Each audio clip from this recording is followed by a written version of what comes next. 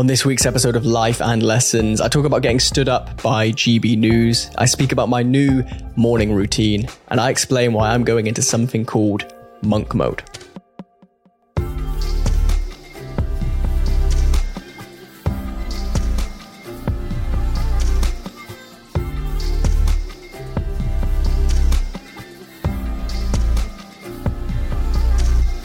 Hey, what is going on? Welcome to this episode number 140 of Life and Lessons. I'm Sean Spooner, and if you're new here, here's what you need to know. This podcast is the place where I tell the story of growing a business, of growing as a person, and of taking on some fairly unusual challenges, sometimes on my own and sometimes joined by the most interesting people I know. The only thing that's guaranteed with this podcast is that every time you press play, you're going to learn something new. And yet again, this is getting frequent, isn't it? I need to apologize for this episode being late. I'll be honest, I could have recorded it on Thursday and released it on Friday as an audio only podcast, as I sometimes do when I'm in Corby. But I'll be honest, I just kind of wanted this episode to be on video because there's a couple of interesting topics, there's a couple of things that I want to speak about. And I thought that given the additional distribution that YouTube gives this podcast, and also the kind of ways I can repurpose little clips from episodes like this when there is video, it would have been a shame to just put it on Spotify and Apple Podcasts. So here we are, 4 days late, 5 days late, whatever it is, sitting here in the meeting room in Wales. I got back here last night. I was in Corby last week. I was in Nottingham over the weekend, planned to stay for 2 days. Didn't get a lot of sleep on the first night, so stayed for 1 day, saw H in Nottingham, then came back to Corby, drove to Wales last night, and I'm here. And it's been a productive day. I'm going to talk more in a minute about why today has been so good. But in the meantime, a few random little updates for you, as is always the case on episodes like this. The first is just to let you know that Ali Abdol's team have had to push back the recording that was going to take place this coming Friday to sometime in January or early next year. If you follow Ali, if you're part of his newsletter, if you watch basically any of his YouTube videos, you'll know that right now he's writing a book. And to use the words of his assistant, it has essentially come to crunch time for that book, which I guess implies that there's some sort of publisher deadline looming and he needs to get that done. So they've basically cancelled as much as they can, including, understandably, things like the recording we have. But I have been told that we will reschedule it early next year. So that's what we will do. Still speaking to other guests, still trying to get people booked in.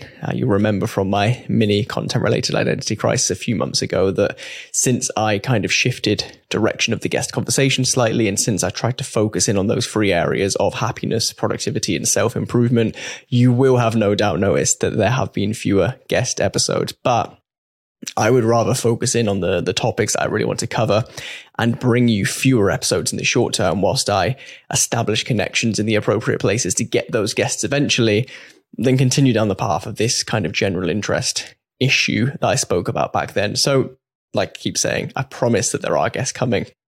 The next guest episode will probably be mid-November so far. If anyone else has booked in before then, of course, they will be moved forward. But in the meantime, you're just going to have to put up with me for a little while.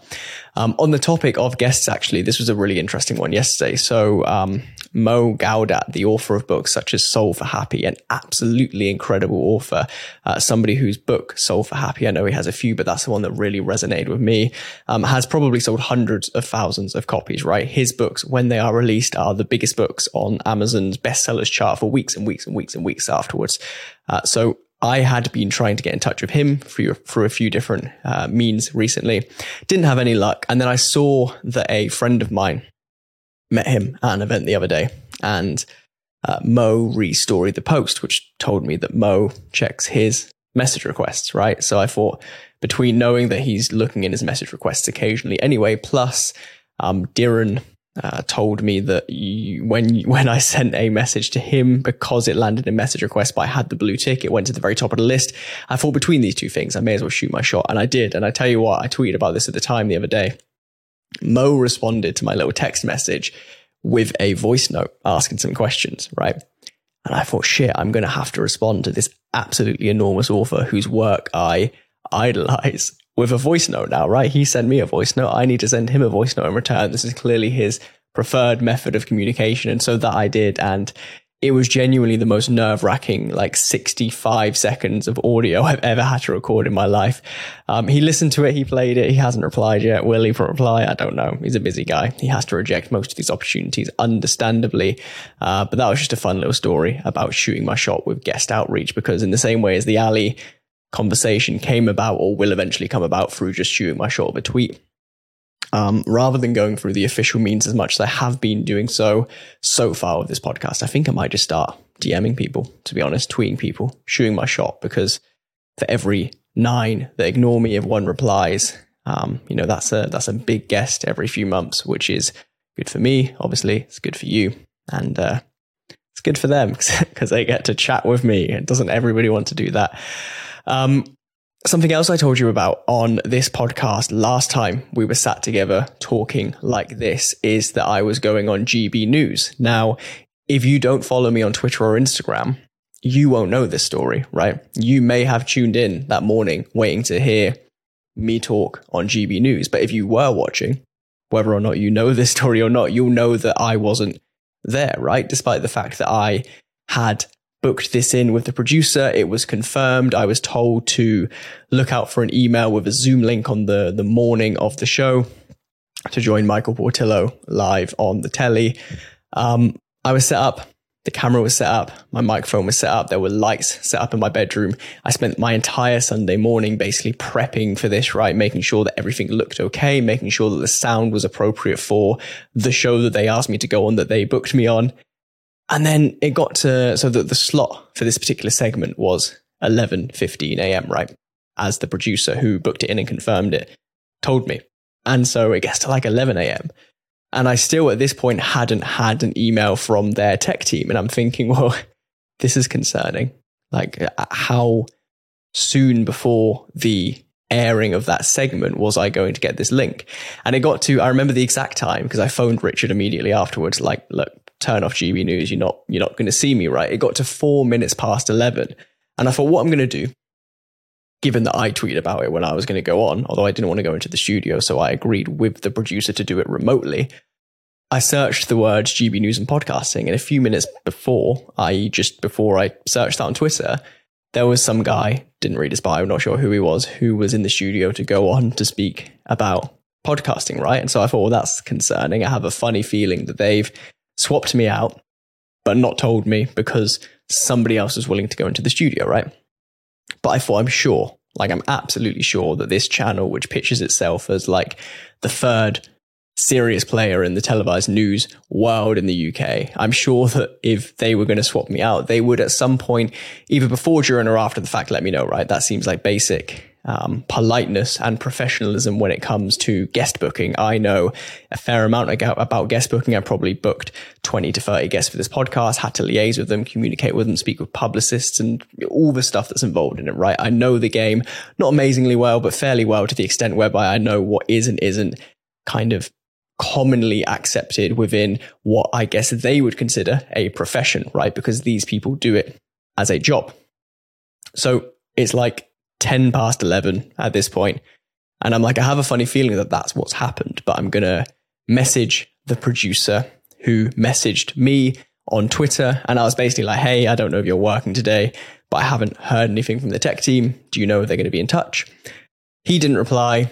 The next thing I know, of course, there are people in the studio speaking with Michael about podcasting, at which point, to be honest, I turned it off and I had to pack all the shit away because I didn't want to waste my whole Sunday, having wasted my Sunday morning. So I didn't actually watch what they said.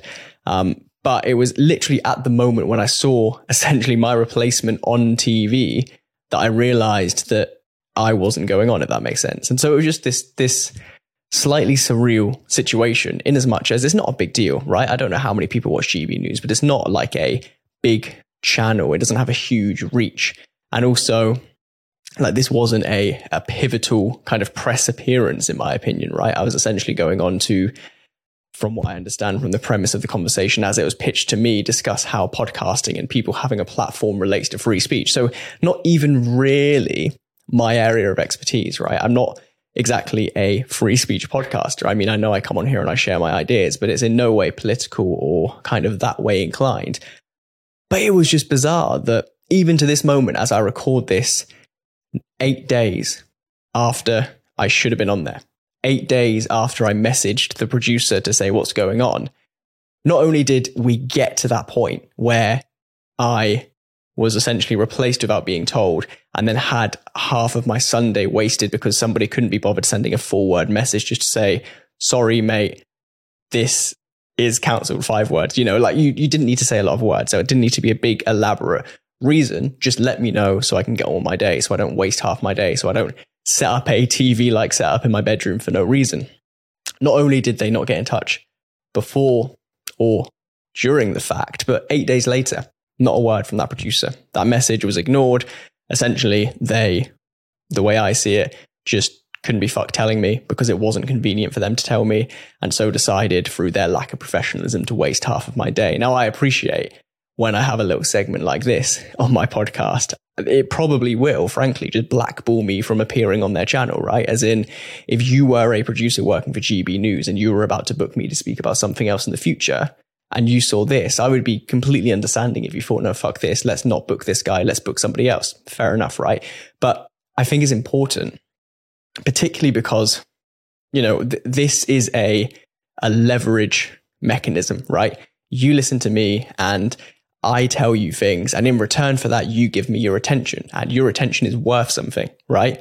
What I tell you to do with your attention, if you choose to do it, is you giving me something, right? You giving me your support, you giving me your time, you giving me your attention. And so when I tell you, somebody who has been kind enough to invest in watching this podcast for 1 episode, for 140 episodes, for whatever it is, when I tell you to go and watch something, and I know that many of you did, and then somebody can't be bothered doing a job in a professional way, so they fuck you around, that's when I take issue with it, right? Because frankly, I could care less whether I appeared on GB News or Sky News, because this here is the platform where I say everything I want to say. But I'm willing to take the risk of never appearing on that channel again for calling them out here, just because, frankly, I don't want people to indirectly take the piss out of you. I value your attention a lot, right?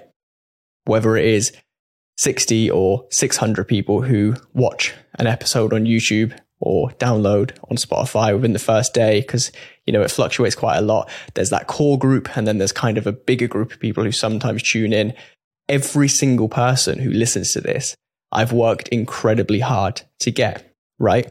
The fact that you are sat here watching or listening to this right now, frankly, is a kind of lagging measure of the hundreds and hundreds of hours of effort that I've put into this project. And so it just annoyed me, frankly. I know I don't get annoyed a lot of it. It annoyed me that I asked you to go and do something on my behalf for me to help me out, essentially.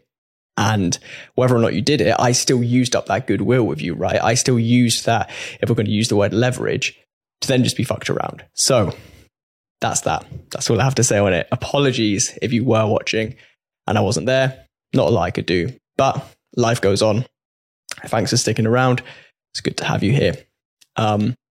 And then the last thing I want to talk about really is a concept that I first heard from Iman Gadzhi a few years ago, and he calls it monk mode. And it's an interesting name, but it is essentially planning a period of your life to live, I guess, as he puts it, like a monk, right? But not so much in a literal sense, but rather just stripping back to the bare necessities of what you need to get done for a sustained period of time to have focus and be productive and kind of move towards your goals, right? And if you've listened to recent episodes of this podcast, you know that I was doing the 100 days to Dublin kind of habit stacking thing, where I picked out a bunch of habits that would be good to lead up to the final 100 days of this year and work on those. And we're like 35 days into that, give or take. But something came over me this weekend, and I'm like, actually, in the last couple of months of this year, not least because a few things happened, and I was just like, if I don't focus on improving myself, I'm just going to get dragged into a rabbit hole. I was like, I just need to double down on what I'm doing for my sake, to get stuff done, to keep moving forward. I just need to double down. And so I was watching a Hamza video on Sunday morning, and then that reminded me of Iman's monk mode thing. And then so I kind of pulled on a few different videos, pulled on a few different habits of my own, and I created a Google sheet that for the next however many days I manage to do it, I am essentially living in my own little monk mode, right? Which is basically doing all of the things that are good habits that move me towards my goals in a really, really intentional, really sustained, really focused way. Because as I've spoken about a lot recently, not a huge amount happens between now and Christmas. I'm going to be busy anyway. I have goals I want to move towards by the end of the year. And so with all of that considered, I thought it worthwhile to just try and double down. And so that's what I'm doing. So I have this Google Sheet, and there are, let me just zoom in because my laptop is very far away from me right now to make this setup work. There are 24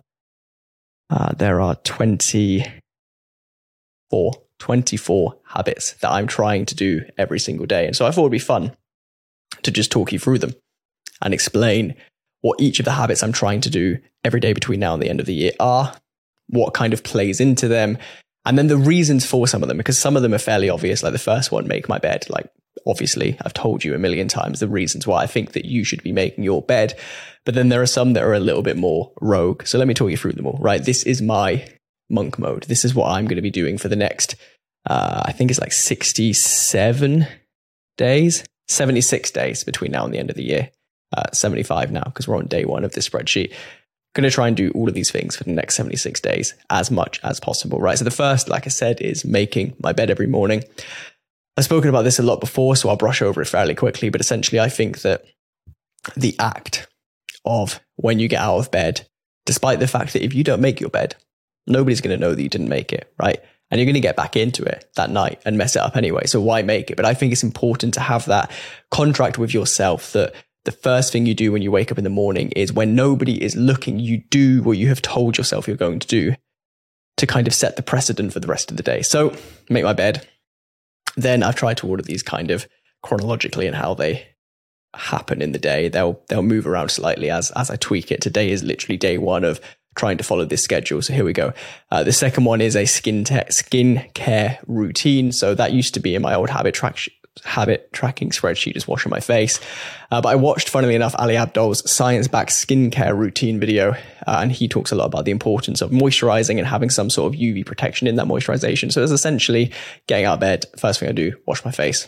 First thing I do actually is have an electrolytes and caffeine tablet, but that's not in here because, I mean, why would it be? But the first thing in this sheet that I do is wash my face, moisturize, and then I get outside to have some AM sunlight. So I've been doing this since the 100 Days of Dublin thing started. This is something that I learned from Andrew Huberman on his podcast, essentially the importance of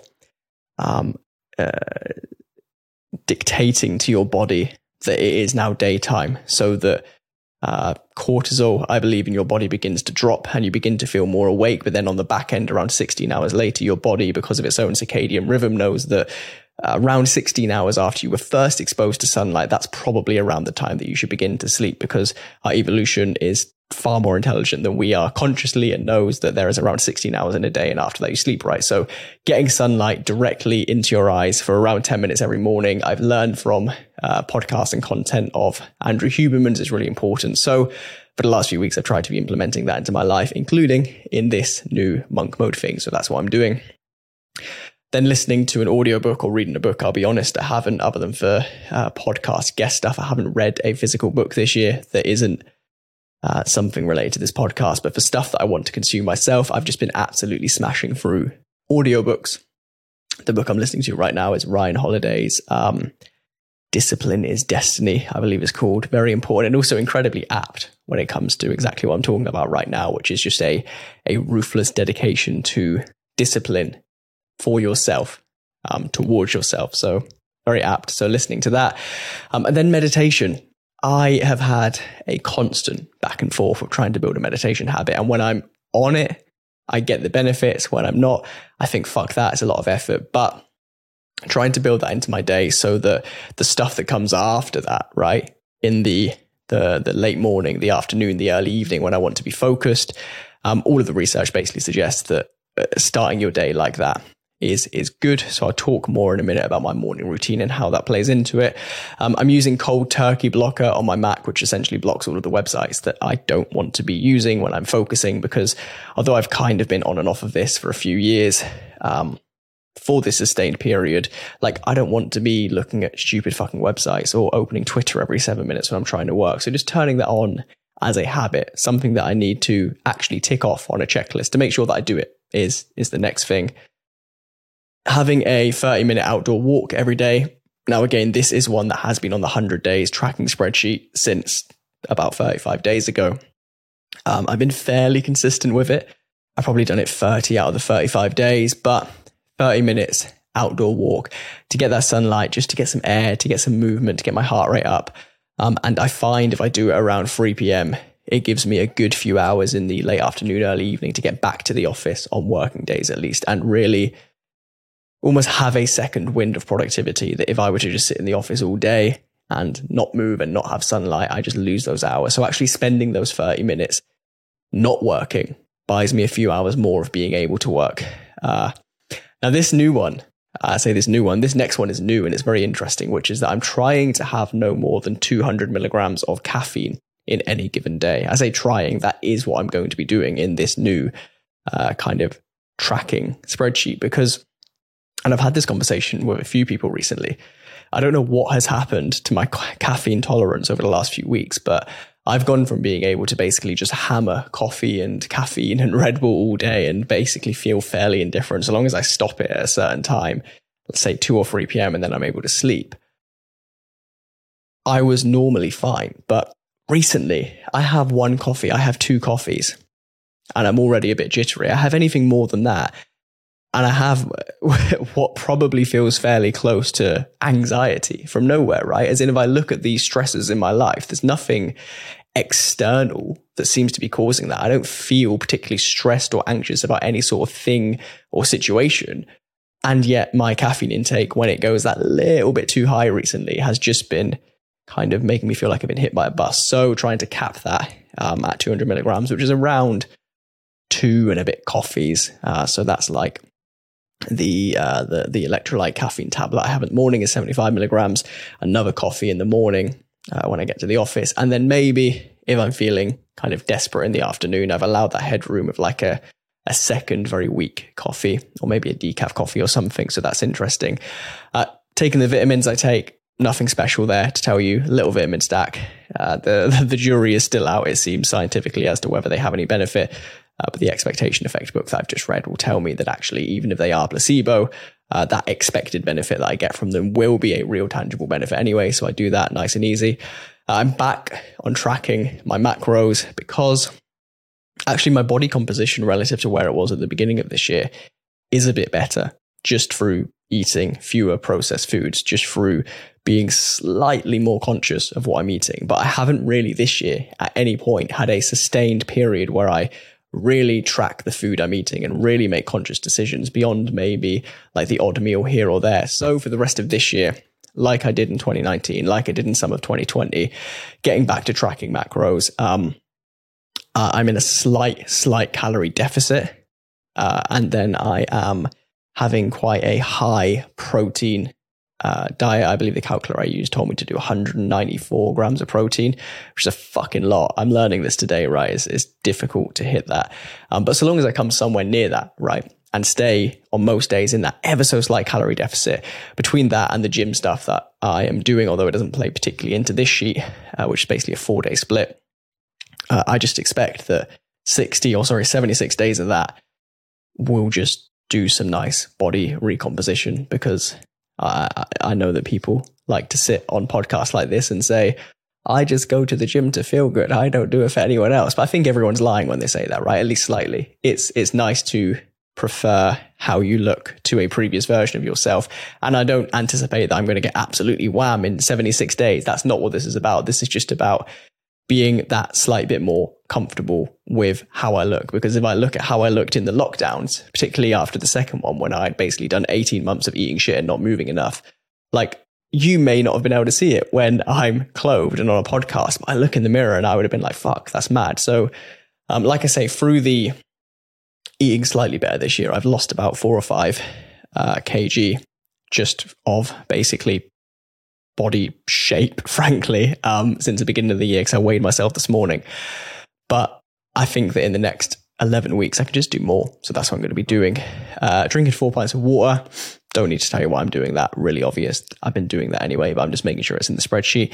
Tracking my time, all of the time I do work-wise in an app that we use here at Pattern.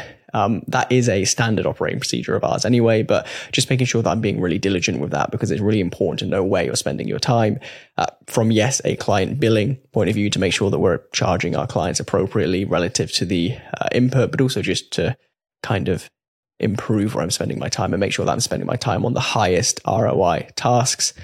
Planning tomorrow, today.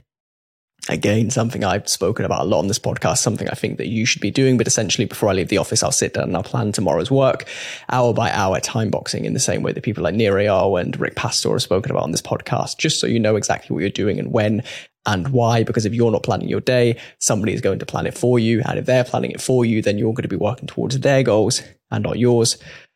Producing one piece of content. This is going to be a difficult one to do every single day for 11 weeks. I probably produce 5 pieces of content a week if we're talking video content or a podcast. It's possible to do one a day. It'll be a slight bit more effort, but I think it'll be worth it because I look at how the numbers are growing.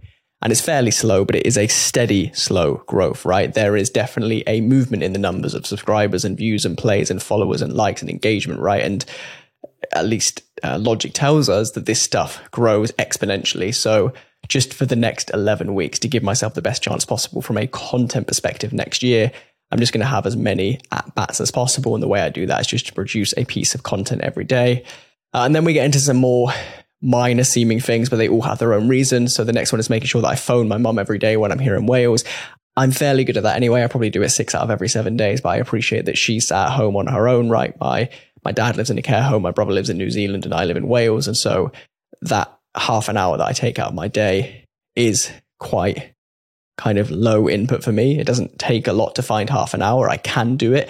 And yet it probably means an awful lot to her, right? To be able to speak to someone for half an hour. So just making sure that I'm doing that every single day. Like I say, I'm fairly good at that, but just trying to get that a bit better.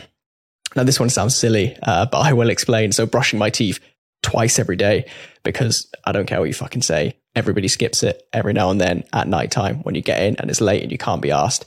But it's just a bad thing to do, right? Like, it's so easy to spend those 3 minutes doing it. Of course, I brush my teeth in the morning, but there are definitely times when I get in from, like, when we have a meeting in London, I get in at 1 a.m. and I'm like, yeah, fuck it, going to bed. So just trying to not do that by brushing them twice a day seems simple, but I put it in the spreadsheet so I actually get it done rather than just saying seems simple and then not doing it. Resetting my desk every night and also tidying my bedroom every night. If you're trying to get shit done and your desk is a mess, I don't care about any of these quotes, which are like, a messy desk is a sign of a creative mind. No, a messy desk is a sign of somebody who isn't looking after their work environment and is choosing to distract themselves with a bunch of shit that's pulling them away from important work they should be doing, in my opinion. I value having a tidy desk. I think it is a sign that you are there to do something serious, and it is a sign of respect for yourself. It sounds trivial, but I really do look at it that significantly. So I do that every night anyway, but that's in the spreadsheet for that reason. Similarly, not to sound like Jordan Peterson, but if your bedroom is a mess right now, or your house or whatever, but like your living environment, if that is an absolute mess and you want to go and tackle other problems, like, you really need to look smaller first. You need to shrink that scale of your issues right the way down and begin with the thing directly under your nose, which is making sure that your living environment, the place where you expect to relax and think and reflect, that cannot be a mess. So just make sure that I tidy my bedroom every night. Similarly, laying out my clothes for tomorrow. Tonight, I've been doing this for the longest time. I probably haven't missed doing this in about 3 years, but again, it's in the spreadsheet to make sure I still do it. Removing that slight fatigue in the morning, especially when you're somebody like me who doesn't really enjoy waking up, of having to work out what to wear by just deciding the night before. So much easier. Really recommend it. And then these three things are kind of related. So I've downloaded again the Day One journaling app, which is basically an app where you type a journal entry, it disappears. It will show you it again in a year, and then 2 years, and then 3 years, almost like Instagram or Facebook memories. But for journal entries, I'm basically freehanding into that once a night to just kind of talk about my day. But then inside of that, there are 2 other tick boxes in these habits. The second is gratitude journaling inside of that. So this is something I've been doing for a while now, but basically building that into the journal entry. And then the third thing is documenting one thing that I've learned, because I consume a lot of content. I kind of have interesting conversations that teach me things, but if I'm not documenting that, much like Tiago explained on the episode about building a second brain, it's very easy to lose that information. No news homepages. So this isn't quite as dramatic as what I did back in February, which was basically ignoring all news forever. But this is blocking myself and also stopping myself from ever going to like bbc.co.uk/news or skynews.com or whatever the URL is, right? I'm happy to be aware of news. I think it's important to be aware of some ongoing current events, right? To have a kind of finger on the pulse of what's going on, particularly economically with what we do as a business here at Patter. But I think that's very different to dragging yourself away from what you're doing and treating the news as like an always on form of weird entertainment, right? Which is essentially what we use the news for, although nothing on it is particularly entertaining. These dramas that play out in these live minute-by-minute bulletins and live news update pages, they're not good for us. They don't teach us anything that we really need to know. So similar to the logic from February, but in a slightly watered-down way, if I see a link that's interesting on Twitter and I want to learn about that topic, I will click on it, right? If I see a journalist on my timeline, I will read their tweet, but not going to news homepages to go out of my way to try and actively consume the news in any sort of regular way. And then the next one's interesting, mainly because this is something I've never tried before, but I have deleted Tinder. And I'm going to try, at least for the rest of this year, but who knows, maybe for longer, to just not use Tinder anymore, because Tinder has its purposes, right? Like, I've been on a bunch of dates this year, which all essentially came from Tinder. It's great to meet new people, but when I actually reflect on the pros and cons of Tinder, the time and effort and energy and attention and emotion that you put into Tinder relative to what it gives back to you, which is the occasional match that you actually get along with and can go on a date with. And then I look at the kind of, not to sound too clinical, but like the ROI of all of that. I just think it's a complete waste of time.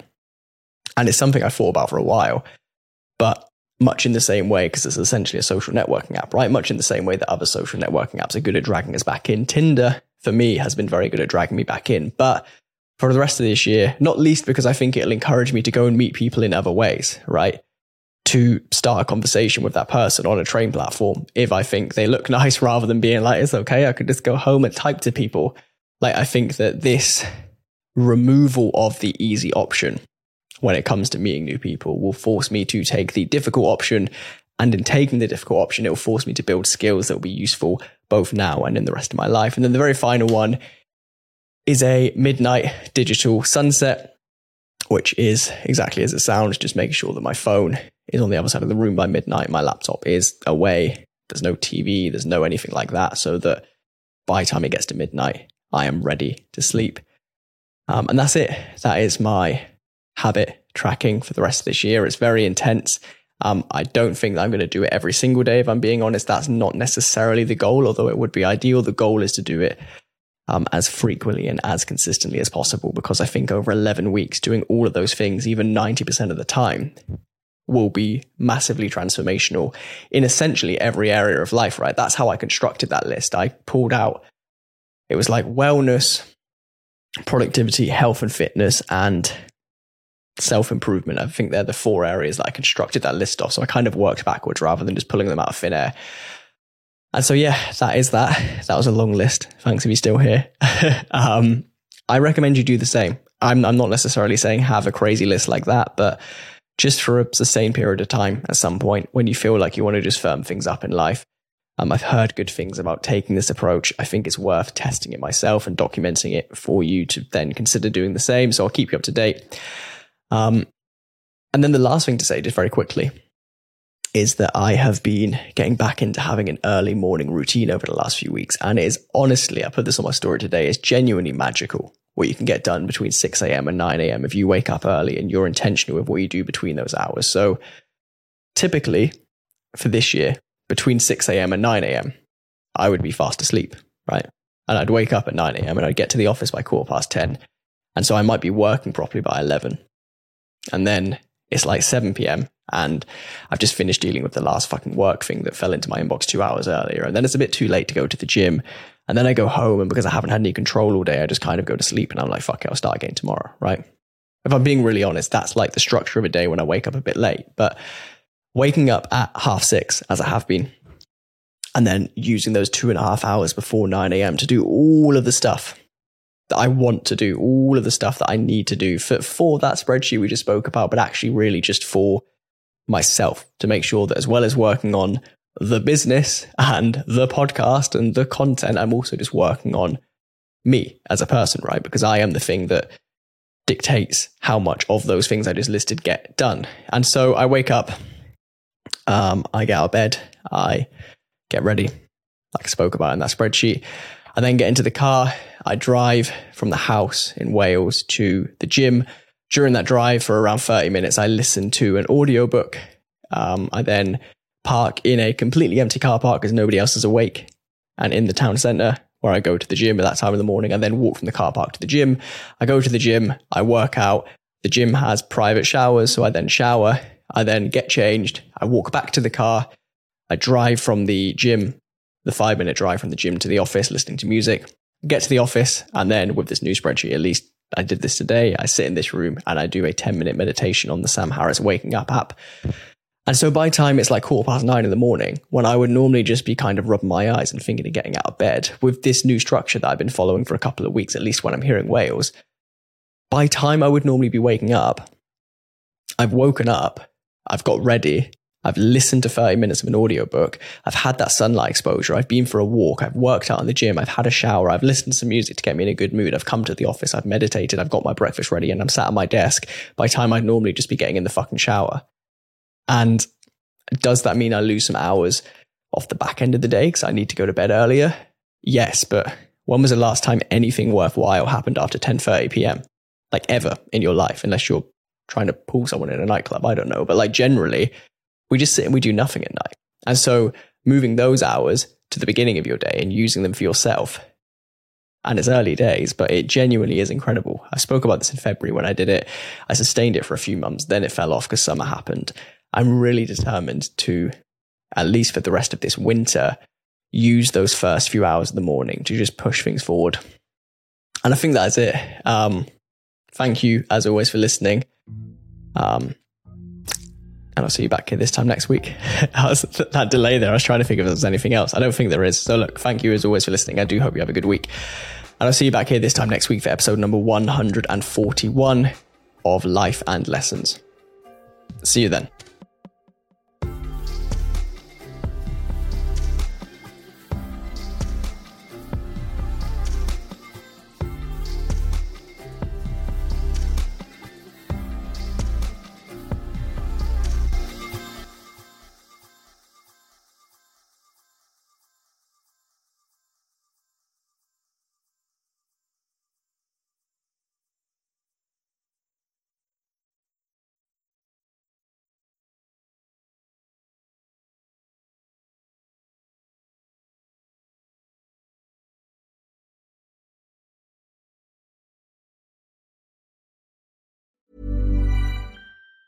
Ever catch yourself eating the same flavorless dinner 3 days in a row? Dreaming of something better? Well, HelloFresh is your guilt-free dream come true, baby. It's me, Keke Palmer. Let's wake up those taste buds with hot, juicy pecan-crusted chicken or garlic butter shrimp scampi.